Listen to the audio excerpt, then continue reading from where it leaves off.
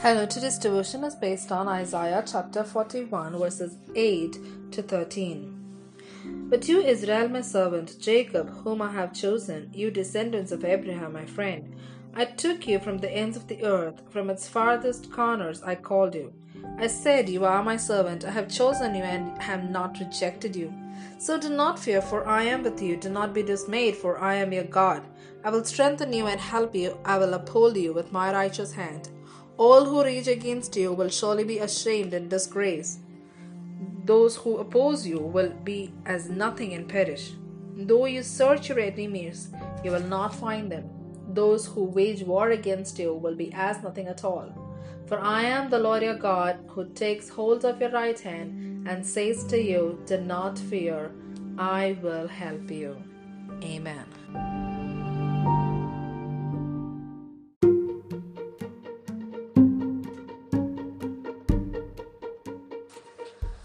Hang in there.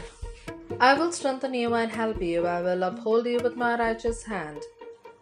Isaiah 41 verse 10. My father-in-law turned 78 recently, and during a family gathering to honor him, someone asked him, what's the most important thing you've learned in your life so far? His answer, hang in there. Hang in there. It might be tempting to dismiss those words as simplistic, but my father-in-law wasn't prompting blind optimism or positive thinking. He's endured through tough things in his nearly 88 decades. His determination to press on wasn't grounded in some vague hope that things might get better, but in Christ's work in his life.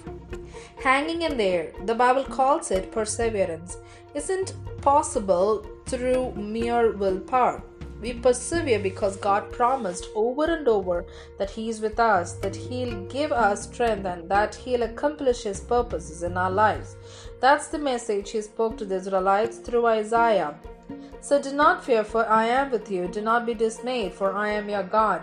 I will strengthen you and help you. I will uphold you with my righteous right hand. What does it take? Hang in there. According to Isaiah, the foundation for hope is God's character.